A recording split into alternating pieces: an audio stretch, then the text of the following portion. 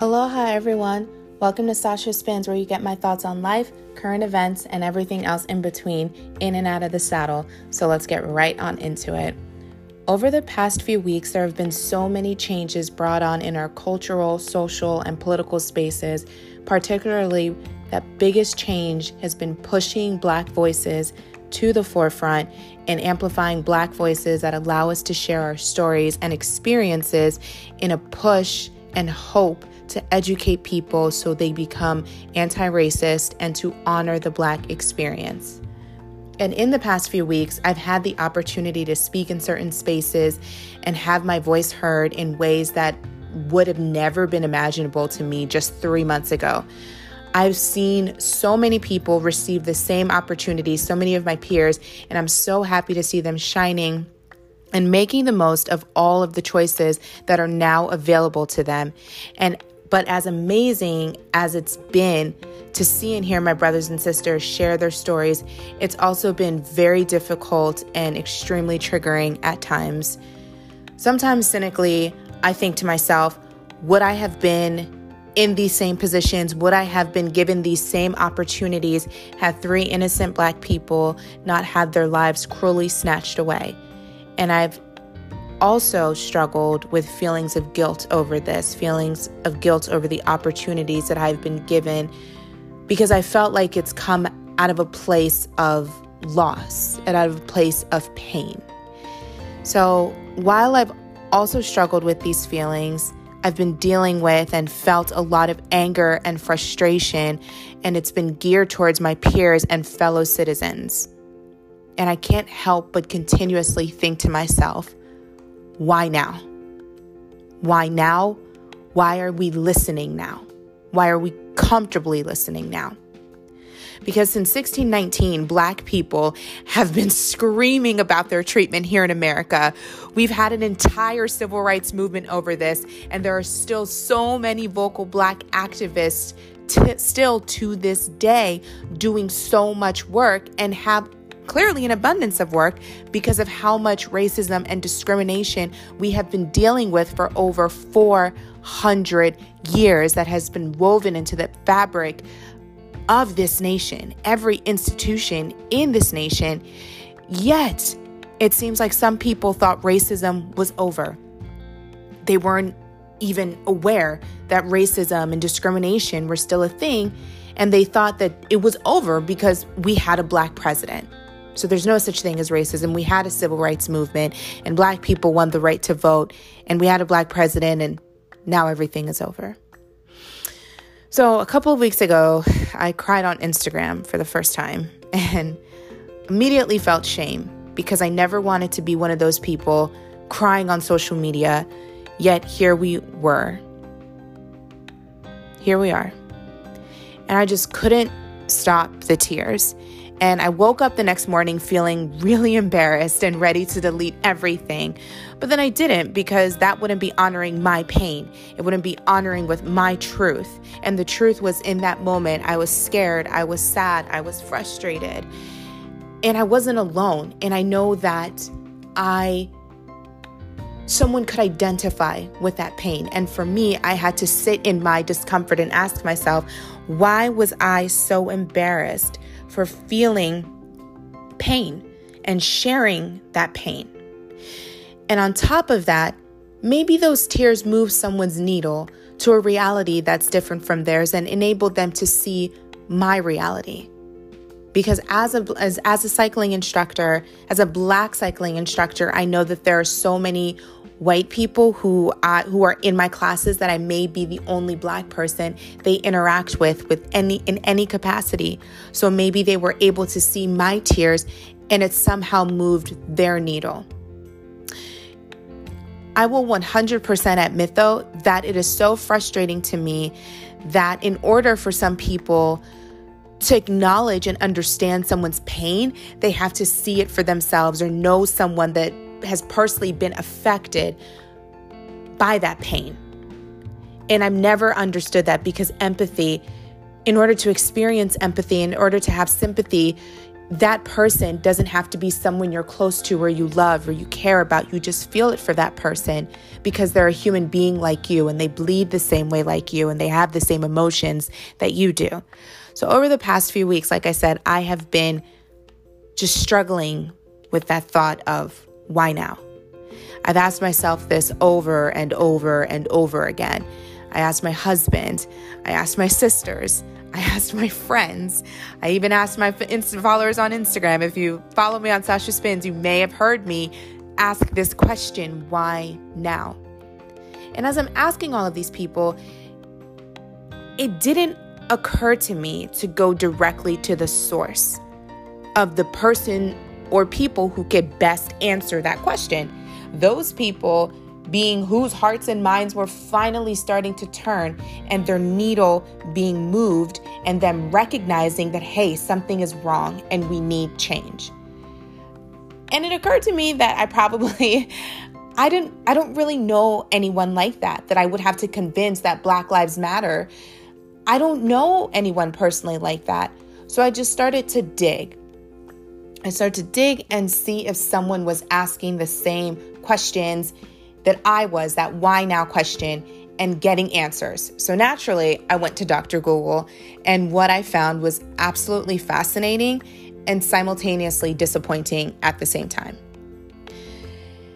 It seems the answer to my question isn't that all of a sudden everyone was pushed to do the right thing because they had a change of heart.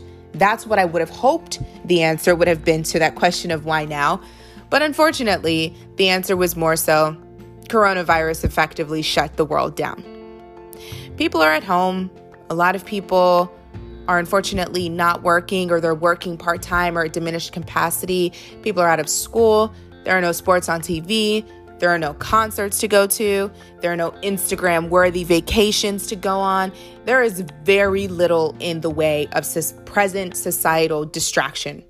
All we have are the internet and our smartphones that we are connected to, or addicted to rather, or our iPads or our laptops. But basically, there is a screen, and through that screen, you are getting internet access. And while they said that the revolution will not be televised, it may not have been televised, but it was certainly streamed, tweeted, liked, and shared for all of the world to see. So much so that we had protests going on around the world, and Black Lives Matter protests have become the biggest worldwide thing that everyone has protested. No one with two eyes, an internet connection, and a screen could deny what was happening, what did happen, what unfortunately until we change will continue to happen. But in that moment, no one could deny 3 senseless deaths, not deaths, murders, executions. No one this time could deny that these murders were fueled by hate and systematic racism, and even worse, or maybe even better for some people to get it in their heads, 2 of these tragedies were filmed and then shared for millions, billions of people to see. We're in coronavirus America. We are shut down.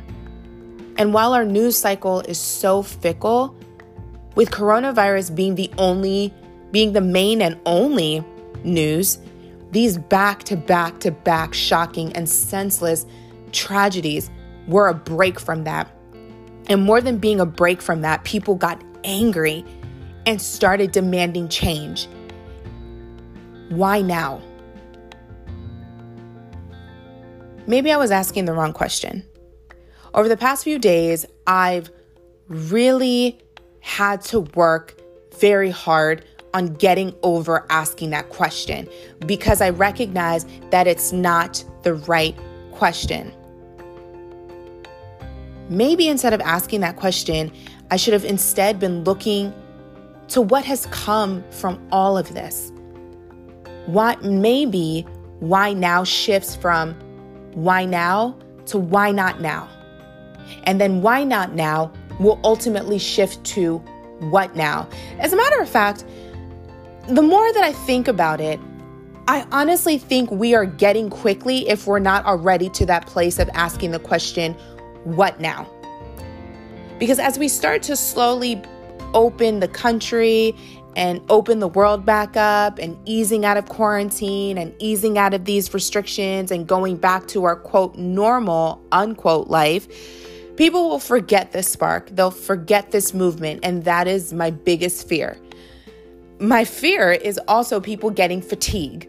Talking about racism is uncomfortable for a lot of people, especially for white people. And white people are the people that are the ones that need to have these conversations. And we need to be hearing this and listening and doing the work. Because becoming anti-racist is daily and consistent work. And right now, that work is doable because we're doing it from our couches and places where we're safely quarantined, and we're reading all the books, and we're reading all the articles, and we're watching all of the Instagram live conversations between people, all of the forums. We're listening to podcasts. We're doing it from a place of comfort. We're doing this work of anti-racism from a place of comfort.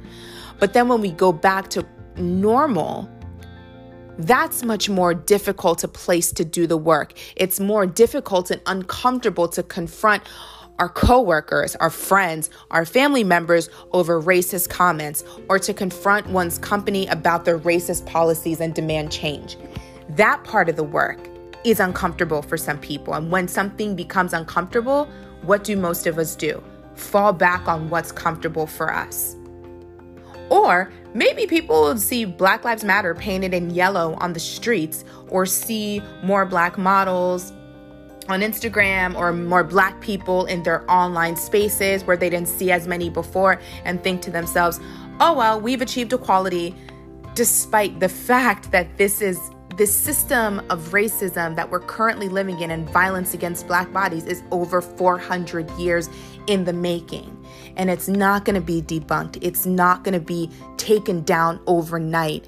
It's going to require all of our work and all of our energy and all of our will to continue to do what's right. And my fear is that once we get out of this situation, people will go back to their places of comfort. So when I say, why now? We've shifted beyond why now. And we've shifted to what now? And my response to that is what I've just been continuously saying over the past few weeks. Whenever anyone asks me that question, what do I do? What now? Keep the same energy. That's all I'm going to say. Keep the same energy. Keep doing the work. Keep your foot on the gas pedal. What do I mean by that? Commit yourself to doing this work, because this work is not a look. You don't post a blackout square for likes because everybody else is doing it. It's bigger than that. This work is not a look. It's a way of life. And racism is something that affects millions, billions of lives across the planet. So we have to continue to do this work. It's not enough to just march once or twice or maybe 3 times, or to donate once, or to read a James Baldwin or Toni Morrison book. You have to continue. You have to keep doing the work. And whatever that work is for you. This is important because I think a lot of people get swept up in the fact of looking at what someone else is doing, and comparison can often be the thief of joy. So if you're donating and that's what you can do at this moment, you shouldn't look down upon yourself because you're not out there protesting or saying, oh, I'm not doing enough. You have to find the best way you are able to enact change and be an accomplice. And that's what you do now. Stop comparing yourself to what everybody else is doing, and recognize that we are not all marching. We can't all march. We can't all be leaders. There just sometimes has to be people doing different work, but we're all working towards the same common goal of anti-racism and equality. And that's what's important.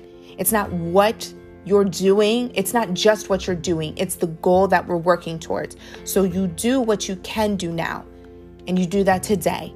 And then you do that tomorrow. And then you do it the next day. And then you do it the day after that. You keep doing the work.